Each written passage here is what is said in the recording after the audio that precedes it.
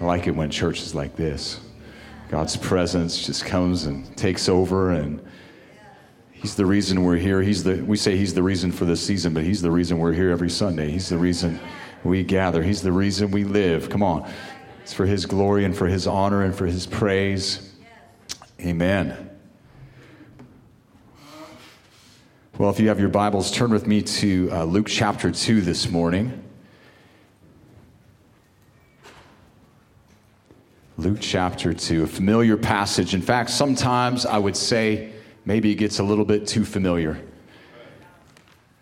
And my prayer this morning is that God would restore unto us the wonder and the awe and the amazement of what it is we're celebrating during this time of year. Now, I know this probably isn't the right time of year. Historians say it was maybe the spring, something like that. But nevertheless, we're in a time where people begin to acknowledge and open, and we hear songs even in the stores. Come on. About Jesus. And I like that. I like it when you walk into Target and you hear, Divine Night. Oh, Night Divine, right? Holy Night. I like it when I hear it in these stores and the atmosphere changes. But it's that season. And I know some of you are still getting some shopping done if you're like me. Last minute. And one of the things as a shopper, I know this. I have to go in with a plan. Anybody else? I have to go in with a plan. But when it comes to getting gifts, sometimes you're looking for that gift for somebody, and you don't know until you see it. You don't know that it's the right gift until you see it. You just say, I'll know when I see it. And you know because of the person, their character, who they are. You know their needs. You know what they like. And so when you find it, there's that joy. Amen? Like, oh, they're going to love this. They're going to love this. This is going to hit the spot, or at least you hope. And then you give them that return receipt, but that gift receipt. But I love that about Christmas. I love that we get to go out and try to figure out what is that gift that's just right, that's going to bless this person. And I believe the Lord has something for you this morning. Amen? Turn to your neighbor and say, God's got something for you this morning.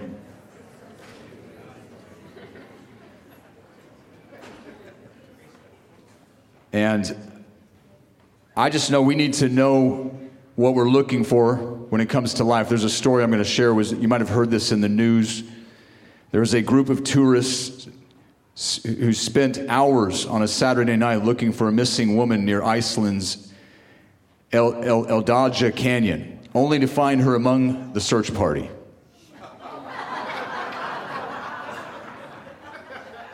The group was traveling through Iceland on a tour bus and stopped near a volcanic canyon. Soon there was a word of a missing passenger. The woman who had changed clothes didn't recognize the description of herself and joined in the search. But the search was called off about 3 a.m. when it became clear the missing woman was, in fact, accounted for in searching for herself. Now, see, you think that's funny, but there's a reality of people trying to figure out and find themselves, right? Find out who you really are, your identity in Christ. That's not what I'm preaching on, but I just thought it was a really funny story. But there is this reality that when the Lord changes and transforms your life, you may not recognize yourself anymore. People describe me before I was saved, and I'm like, nope, I don't remember that guy. He's dead. And so you may not recognize yourself. And that's the reason God does this work in your life gradually, because you wouldn't wake up and you would not know what to do with yourself if you were transformed all at once, right? But this is a work in progress. We're all a work in progress. Thank God for that. But I believe as we go into this passage this morning, I believe it has some prophetic significance for us. And the times we're living in, and we look at the first coming of Jesus, and we believe we are closer and closer and closer to his return. Amen? And 3 encounters with the baby that I believe can show us something about how we are to be in the times we're living in.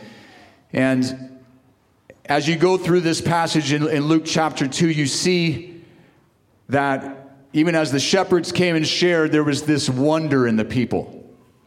There was a wonder at what they said and what the angel revealed to them. They were in awe. And you look at Acts chapter 2, when the Holy Spirit fell on the day of Pentecost and the church was exploding and God was doing miracles and adding to the church daily, there was a sense of awe. And as I was just preparing and praying and not sleeping and, getting ready for this message this morning, I was reminded of how miraculous it is that God became a man. And that we can get so familiar with this. I mean, if you've grown up in church, you've been in kids' plays, you've seen the nativity scenes, you've done the parts, you've quoted this passage at some point in your life in a kid's play, but you can forget the wonder and the awe of it. And how amazing it is that God became a man and a baby, even more so. But these three encounters, let's start in verse 8. And it says, "Now there were in the same country shepherds living out in the fields, keeping watch over their flock by night. And behold, an angel of the Lord stood before them, and the glory of the Lord shone around them, and they were greatly afraid. Then the angel said to them, 'Do not be afraid, for behold, I bring you good tidings.'" Somebody say good tidings. "Of great joy, which will be to all the people, for there is born to you this day in the city of David a Savior, who is Christ the Lord." Amen. And I love this because you think about who Jesus came, or who the angels came to and revealed this message to, these shepherds. Who were these folks? And what were they like? And they were not a very, very popular group of people. They were considered social misfits, thieves, and religious outcasts. They were considered unclean, were not able to participate in temple worship. They spent their entire lives taking care of sheep. How many know that's a dirty job?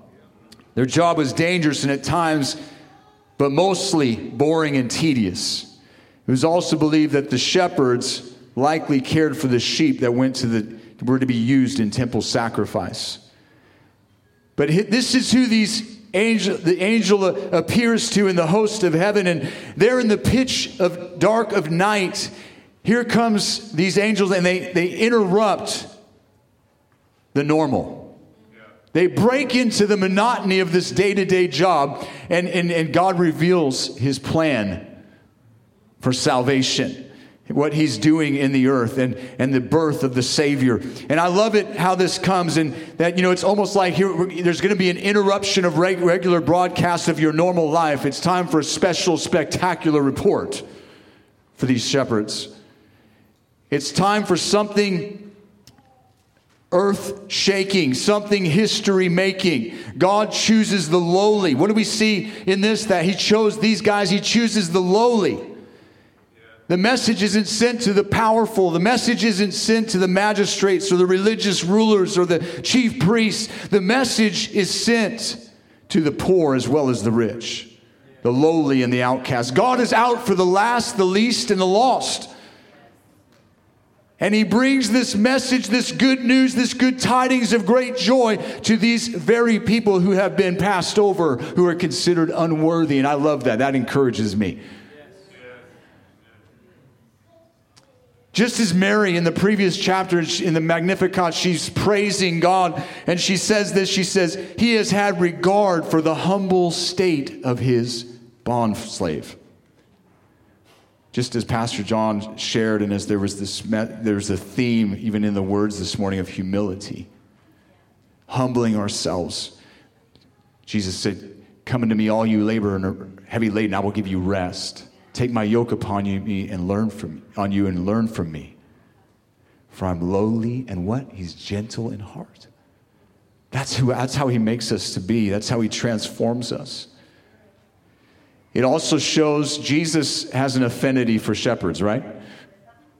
He has an affinity for shepherds. And, just as Moses was called while he was shepherding the flock, and just as David was called to be king while he was shepherding the flock, so the first to hear the news of the King of Kings and the great shepherd of Israel were the lowly shepherds. And see, the shepherds, as they took care of these sheep that were to be used in the temple sacrifice, they understood that. They understood that was a picture, that was a type and shadow of what Jesus would come and be, the Lamb of God, who gave himself for sin. Amen? Are you guys with me this morning? And just as they cared for the sheep and the lambs, so God cares for his sheep. He was the lamb slain from the foundations of the world. It was a revelation of his sacrificial death that would be. But I want you to see this morning 3 things that I think we can learn from these 3 encounters. And the first one with the shepherds is, in verse 12, it goes on to say, "And this will be the sign to you. You will find a babe wrapped in swaddling cloths, lying in a manger." And I just meditated on that for a long time. This will be the sign. That God chose to speak that specifically. And you know, when you think of a sign, you think of something that is distinguishing and it has a clear message. Distinguished and it has a clear message. I don't know if you have these pictures, right? Some of you had some cool billboard signs that you've seen before. Clear message, right? All you can eat restaurant and hiding the pimples. But you know, that sign gets your attention. It's got your focus, and you're like, well, I get the message. It's very clear. And this was to be clear for them. The sign of the baby in the manger wrapped in swaddling cloths was a distinguishing sign. And I believe it shows us a few things. You see, these shepherds, when they went looking for the sign, they did this. They went right away. I love that when the angels and the host of heaven had said, "Glory to God in the highest, good news among men, and peace to those of good will." Then they leave, and they immediately say, "Let's go and see what the angels have told us about in Bethlehem." Immediately. They didn't say, "Well, what do you think? We just had this glorious divine encounter. What do you think? Should we go?" It was immediate faith without doubt, and a response and action in response to what God was speaking. I love the simplicity of their faith and the immediate action in their faith. And it leads us to something that said, this will be the sign. Well, we're going to go find the sign. How many know you've been in life and you've missed some signs? Right? God trying to speak to you, God trying to show you something at a point in your life. I can think of many points and many intersections, exit points maybe that God had for me on the path that I was on that I missed. But this was the sign of his promise. Amen. The clear message was this, and in this, that he is the God-man, the Redeemer, Emmanuel, God with us, God for us, God in us. Come on, somebody. God in us. He is the Word become flesh. All of the prophetic words over the Old Testament, over 300 of them fulfilled in his life. The Word became flesh. Every single prophetic word spoken had to be fulfilled in him. And once they were all spoken, then he could come. It says, in the fullness of time, God sent his Son. In the fullness of time. That is the Kairos time that God has. How many know we live in a Kairos time now? There's opportunity. There's opportunity for us in this. But the shepherds wouldn't find a king on the throne. They wouldn't find a young prince in his palace. They wouldn't find a commander of armies, but a baby in a manger. I want you to just think on that for a moment. How profound that is, that God chose to reveal himself this way. He would he would become one of us. He would live our life so that he would become the merciful high priest who understands, who empathizes with everything we experience. Amen. Aren't you glad we can come boldly before his throne? Because he's the high priest who knows what we've gone through, who knows what we've experienced, who knows our pain, who knows our suffering, who knows what we face. And yet he faced even more and overcame. Praise God. His poverty. They couldn't even find a room. It had to be in a feeding trough where we would find the the God-man.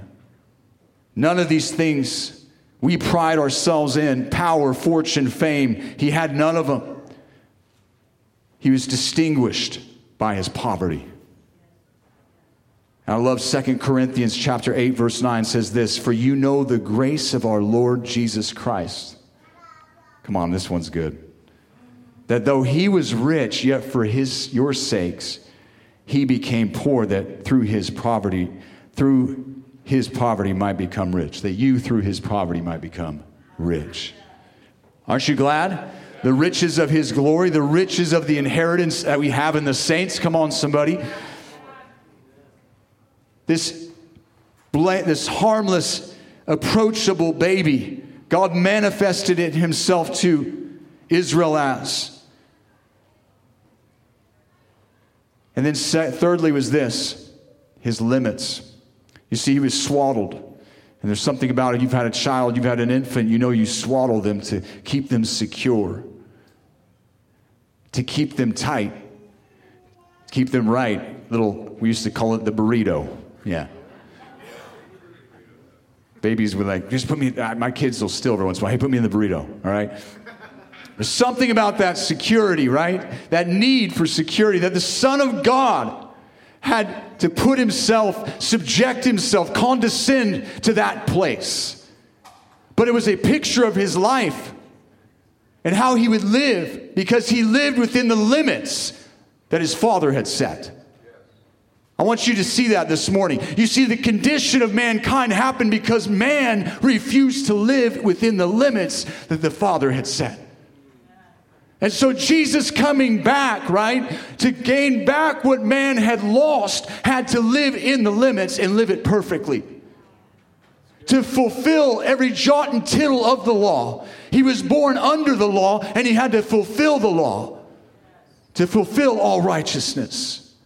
And so he lived within the limits of the law of righteousness. Aren't you thankful he did? Therefore, not disqualifying himself, but qualifying himself as the spotless Lamb of God. Praise God. But fourthly, it exhibits the value that God places on human life, on human nature. I know we like to look at all our weaknesses and our frailties and how we make mistakes and we sin and we mess up. But Jesus looks at us and he sees value. Tremendous value. Value in an infant, and I will say it, value in a fetus. He sees value, life. The one who formed us in our mother's womb, who fashioned us, who framed us. There's value in it. And he placed such a value that he would not have condescended, came down and stooped himself to such a level for something that was worthless. So I don't know what somebody's told you today or some other day, but you are valued. You are worth it. God determined your value. You don't determine your value. God determined your value. Someone else doesn't determine your value. What they say about you doesn't matter. It matters what he said when he sent his son to prove your value and your worth.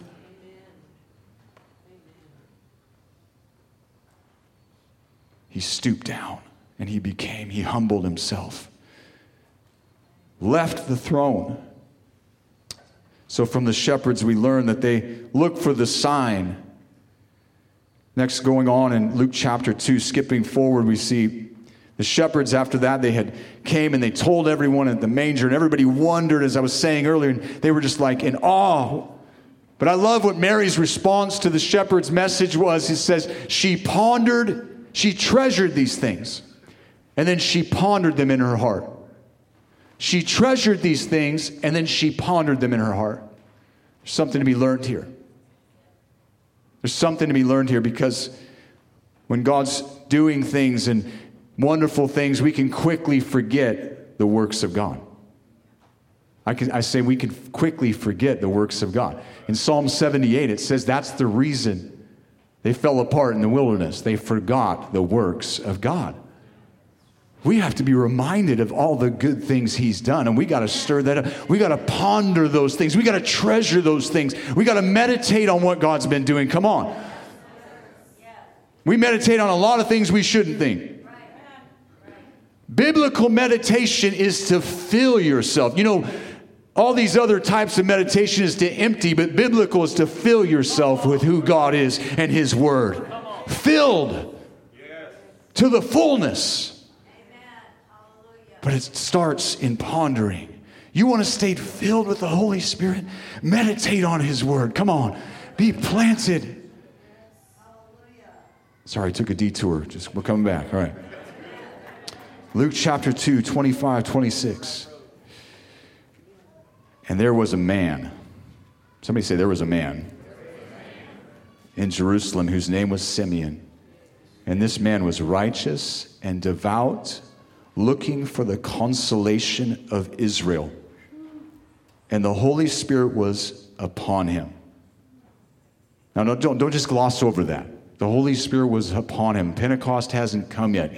Are you with me? This is special. Don't ever take for granted the Holy Spirit being upon you. Oh, it's beautiful. It's wonderful. And it had been revealed to him by the Holy Spirit that he would not see death before he had seen the Lord's Christ. See, number 2 here is Simeon waited. Oh, we love that word. Come on. That's the theme of the Holy Spirit this morning. Come on. You're in the holiday season. You're waiting in lines. You're waiting for Amazon trucks. You're waiting for FedEx. Come on. But this is a different kind of waiting. This is an expectant waiting on the Lord. Waiting and serving him. So I love this testimony. What a testimony. We don't know anything else about Simeon except he was righteous, he was devout, the Holy Spirit was upon him, and he was waiting for the consolation of Israel. His occupation was waiting. That's all we know. But what a testimony. And right before this, Mary and Joseph, they had Jesus circumcised on the 8th day, and then there was the time of purification according to the law of Moses for a male child, and it was 40 days. And so after this, they brought him to the temple in Jerusalem to present him there, also according to the law. The firstborn should be presented and given to the Lord.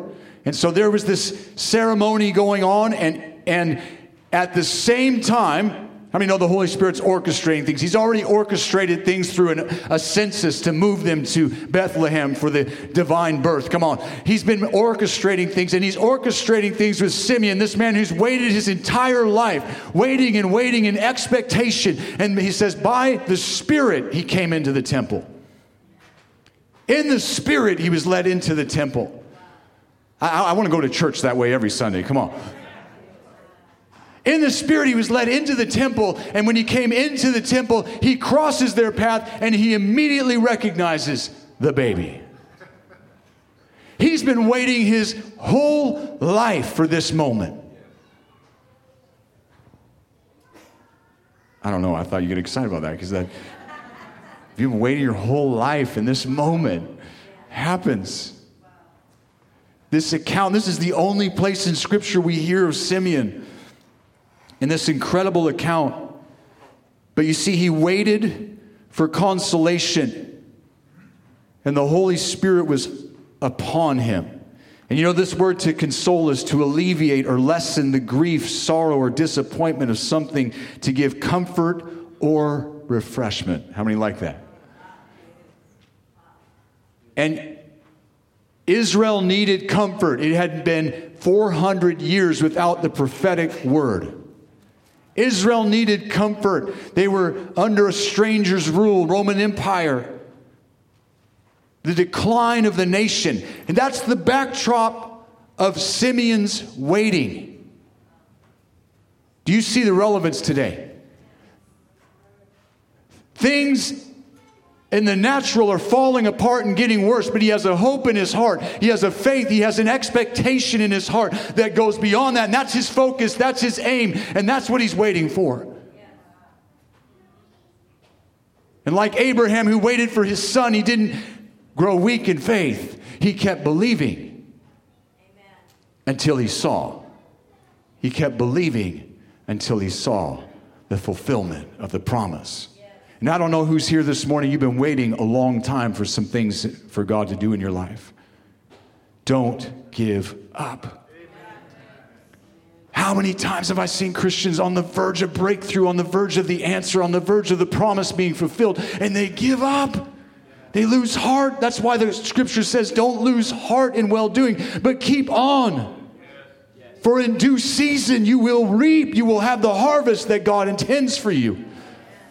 But we don't like to wait. Lonnie Riley called it the 4-letter Christian cuss word.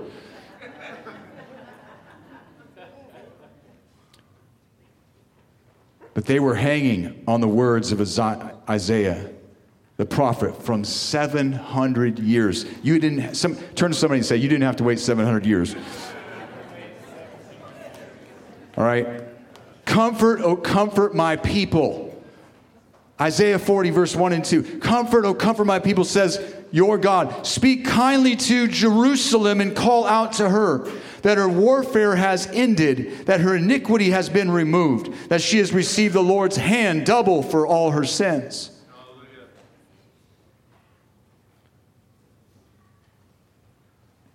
And see, that double for all her sins, I used to get stuck on that. Like, that doesn't sound good. But what it was when there was a debt, they'd put it on the door, and there was this little piece of paper, and when your debt was paid, someone came over and doubled over the paper, and that was the key, that your debt was paid. Come on, somebody. The debt's been paid because Jesus paid the price. He doubled it over. The debt's paid. Redemption. He came into the Spirit in the temple. He sees this baby. The expectation of his lifetime is finally here.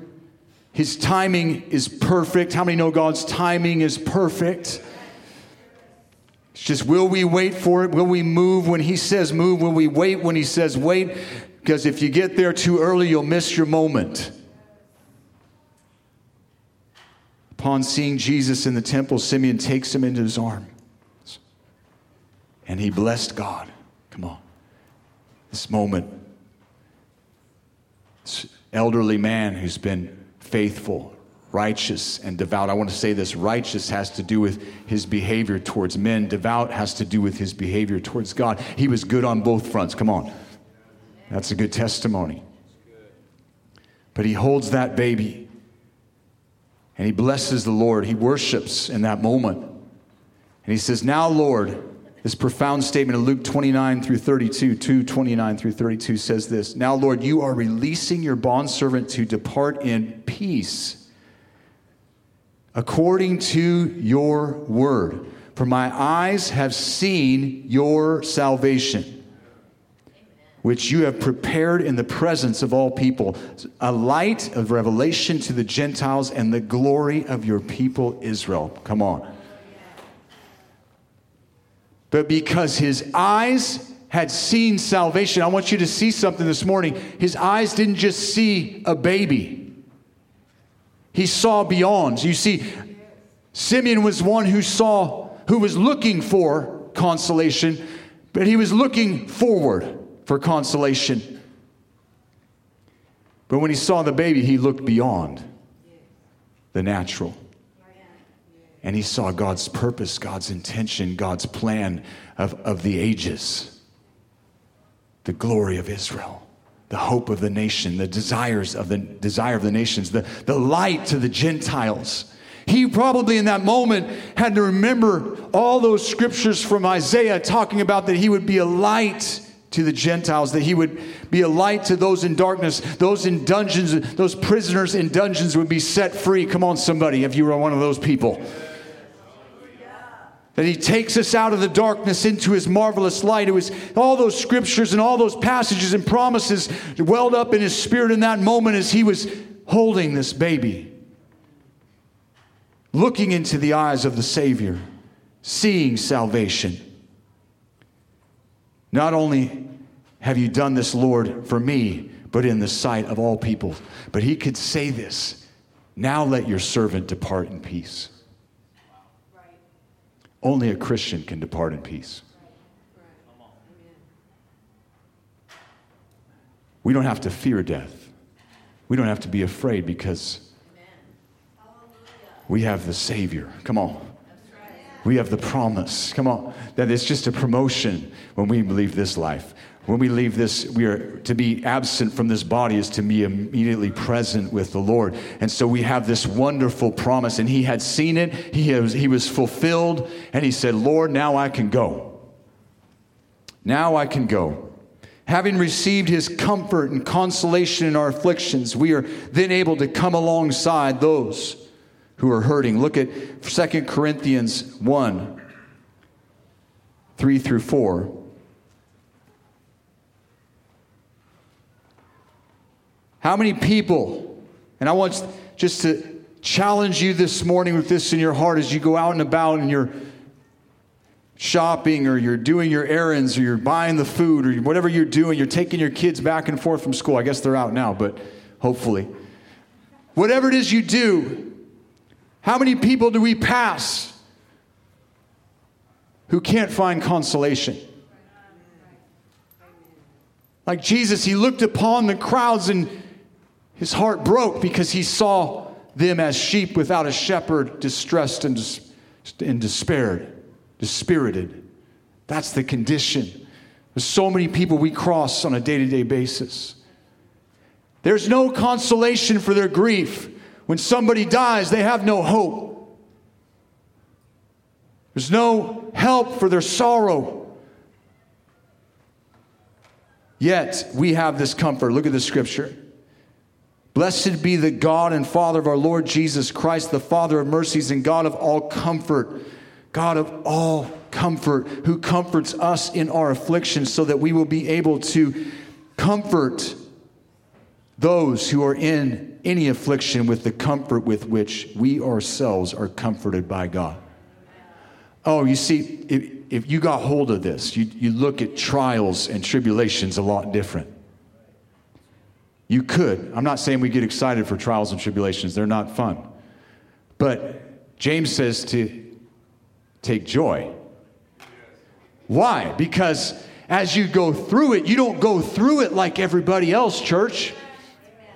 You have the comforter. You have the consolation of Israel. Come on. You have his consolation in your life. You can go through it and you can have hope and you can have expectation and you know that no matter what happens, God's got you. And with that same comfort that you've been comforted in the midst of yours, then you can come alongside somebody who's hurting and you can say, I know a comforter. That's what it means, this comfort. Same word. Same base as Paraclesis, the Holy Spirit. Parakletos, the Holy Spirit, who comes alongside us and consoles us, comforts us. He's near to those who are broken in heart. Aren't you glad for that this morning, church?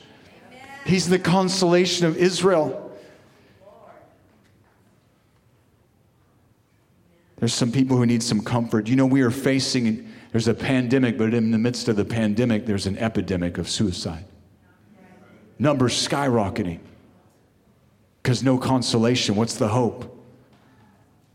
What's the hope? The enemy wants to kill, steal, and destroy. And he's out there convincing people that there's no hope. But yet you have a hope in a future and you have a comfort. Come on. You have something to give, church, to a people who are in that state of darkness and despair. We have a hope. And we know that in the valley of the shadow of death, no matter what we go through, his rod and his staff, they comfort us. Because he's the great shepherd. Life's so much easier when you let him be the shepherd. Oh, when you quit trying to figure it out and you say, you just decide I'm going to lay down in green pastures and just chill and let him lead. I'm going to let him lead me beside still waters. Come on. I'm going to let him lead me in paths of righteousness for his name's sake. I can go through it if he's in front, but not if I'm in front.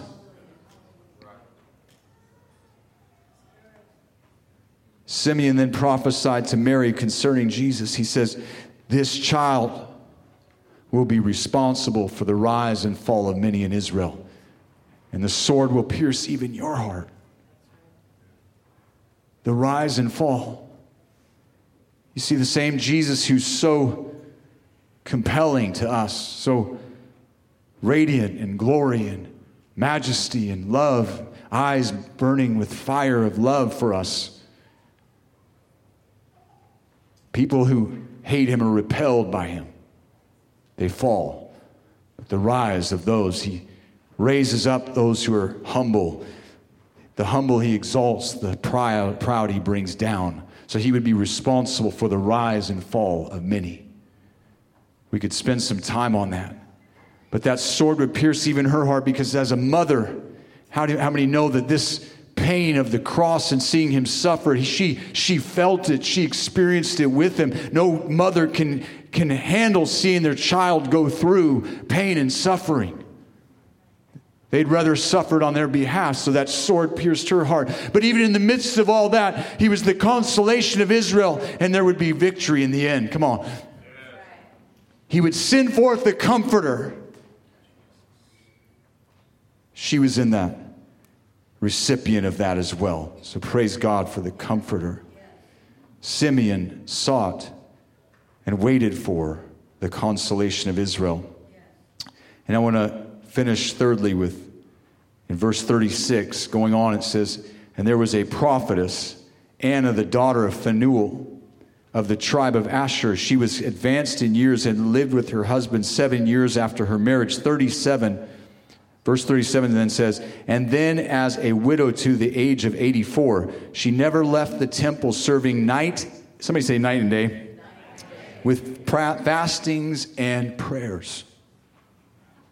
Think about that for a moment. Decades and decades and decades. At that very moment, she came up and began giving thanks to God and continued to speak of him to all those who were looking for the redemption of Jerusalem. She was a prophetess, and she was an intercessor who God had positioned at this juncture in history between two dispensations. To see, she was praying and she was interceding and she was praying for the will of God when even the son was being birthed. Anna, her name means grace, and her father, Phanuel, his name means face of God. You see, she had it in her destiny and purpose to see the face of God.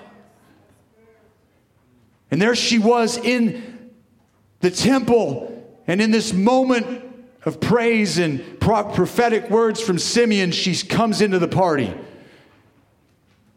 And she sees that very moment, she begins to give thanks, because this is the one I've been praying for. This is the one I've been waiting for. This is the one I've been believing for.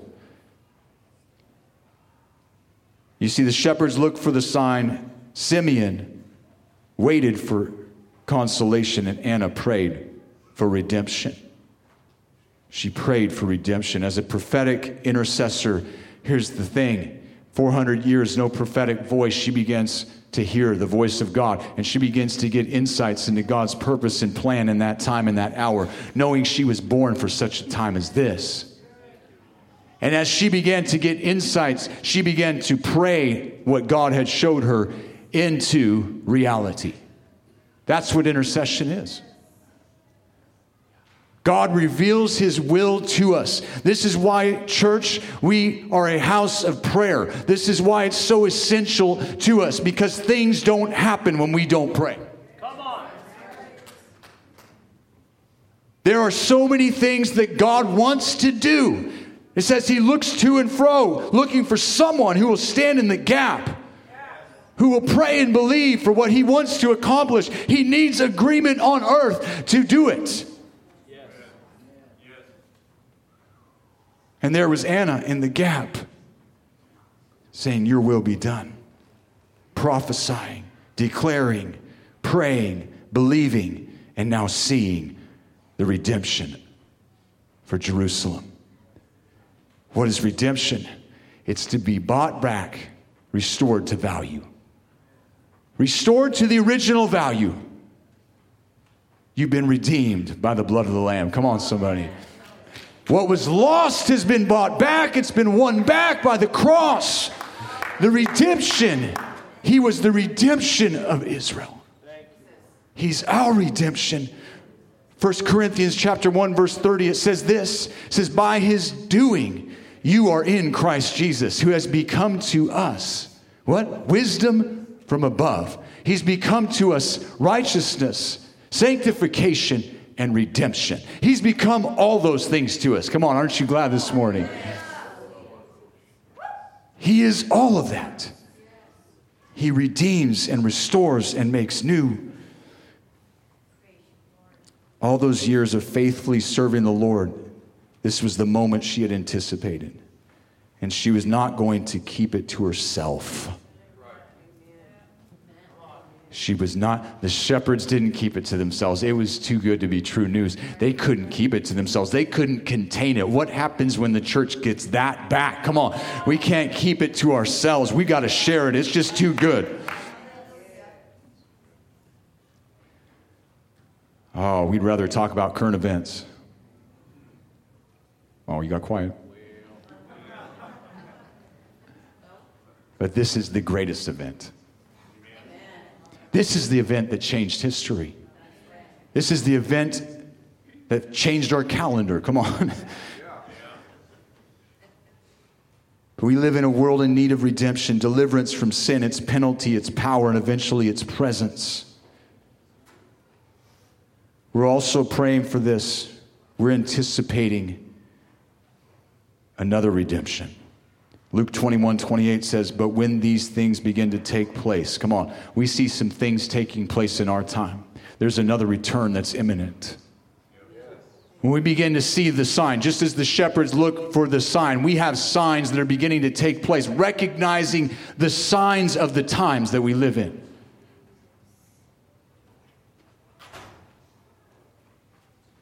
And it says, but when these things begin to take place, straighten up and lift up your heads. Everybody do one of these.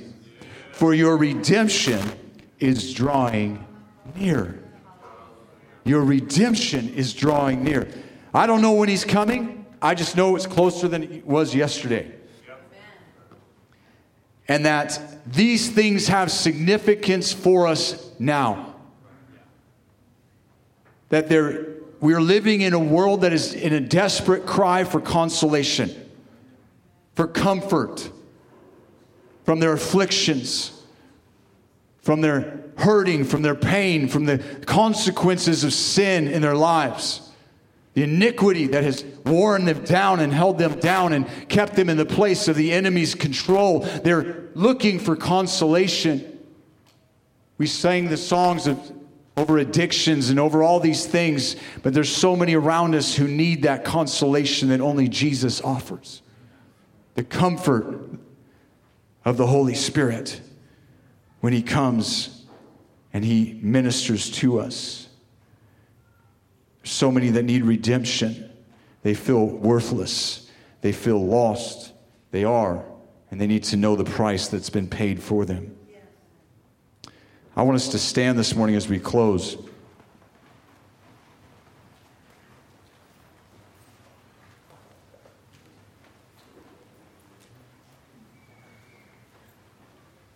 I'm amazed sometimes that God, he has his own order of things, right? And some of these things he's began to speak before this even I got to speak this morning. So I love the Holy Spirit because he does that. Amen? But I believe we're to pray right now. I believe we're to join together our faith because God is calling us, the church, just as these three accounts had significance in his first coming. They give us a picture of what we're called to in this time we are in.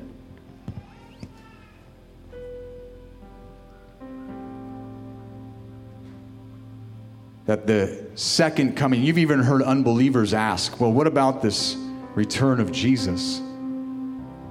Man, we used to have this guy come from New Zealand who I think he passed away. Yeah, Barry Smith. And I remember being in like high school, and he'd come and he'd put up this big, huge timeline back here on this wall and show all the events of the end times. Man, this place would pack out.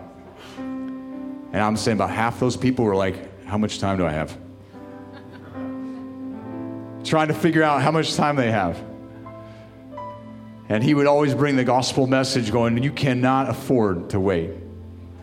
Today's the day of salvation. Don't wait.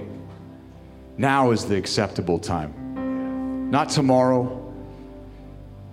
And maybe you're here this morning and you've never received Jesus or made him Jesus as your Savior or made him Lord of your life. Or maybe you need to recommit your life. You'd say, Pastor, I've strayed away from him.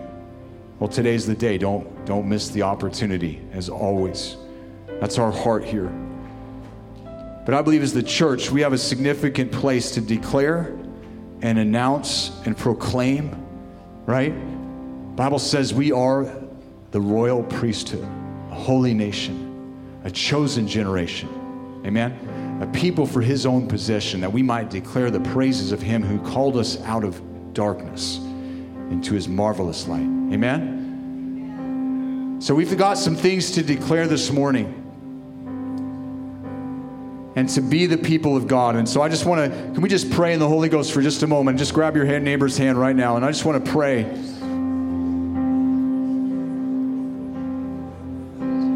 Because I believe God wants to raise the expectation. He wants to take us from faith to faith, from glory to glory, from a new place of believing and just reaching for what he has in this season. Father, we just believe right now, Father, we thank you for your word. And we say this morning, let it be done according to your word. As you spoke to Mary, God, we believe this morning you want to birth some new things in us as your people. God, that you want to bring forth your promises. You want to bring forth your purpose in this hour. And God, we believe that we have been called for such a time as this. And Lord, this morning we acknowledge that call. We acknowledge that purpose. We acknowledge your timing. We acknowledge that you have set before us, Lord, a purpose in this time. And God, right now we just submit ourselves to your will. Father, we give ourselves wholly to you. During this season that we celebrate the gift that you've given us, God, we know the greatest gift we can give is ourselves wholly to you this morning. Father, I just pray over each and every person and family represented here this morning, that God, that you would stir up faith, that you'd stir up expectation. God, that you would challenge us this morning. God, that our eyes would truly be up and looking and aware, God, that you would give us prophetic insight, prophetic vision, God, for your people to begin to see, God, your purpose and your timing right now, what you have for us, Lord. To begin to see those around us in their current situation and their need for your consolation, oh God, their need for your comfort, oh God. Give us the compassion. Let us be compelled by your love towards those who are in need, to those who are hurting, to those who are lost, to those who are in the place of darkness and despair and distress, oh God. Give us that heart this morning, we pray. Father, we thank you for it. Father, we thank you for healing and miracles you're doing, Jesus. As you said, these signs shall follow those who believe. These signs, God, I just pray for signs and wonders and miracles, Lord, to attest to your word, God, to manifest according to your word, God. We thank you that your word would be followed and attested to by signs and wonders and miracles. We thank you that that is happening this morning. We thank you that blind eyes are being opened. We thank you, Lord, that bodies are being healed this morning. God, we thank you, God, that you are the God of miracles, God. You're the same yesterday, today, and forever. And God, you are still healing. You're still delivering. You're still making new, Jesus. Thank you, Lord. Father, we praise you, Lord. Lord, I pray you would restore unto us that sense of awe and wonder at who you are. awe and wonder of the incarnation, Jesus, that you left your throne, you humbled yourself as a servant, became as a bondslave for us, Lord Jesus. We thank you this morning that somehow the uncreated, omnipotent God who created the heavens and earth and the universe and all that we see that exists, God, that you somehow constrained yourself to that human body.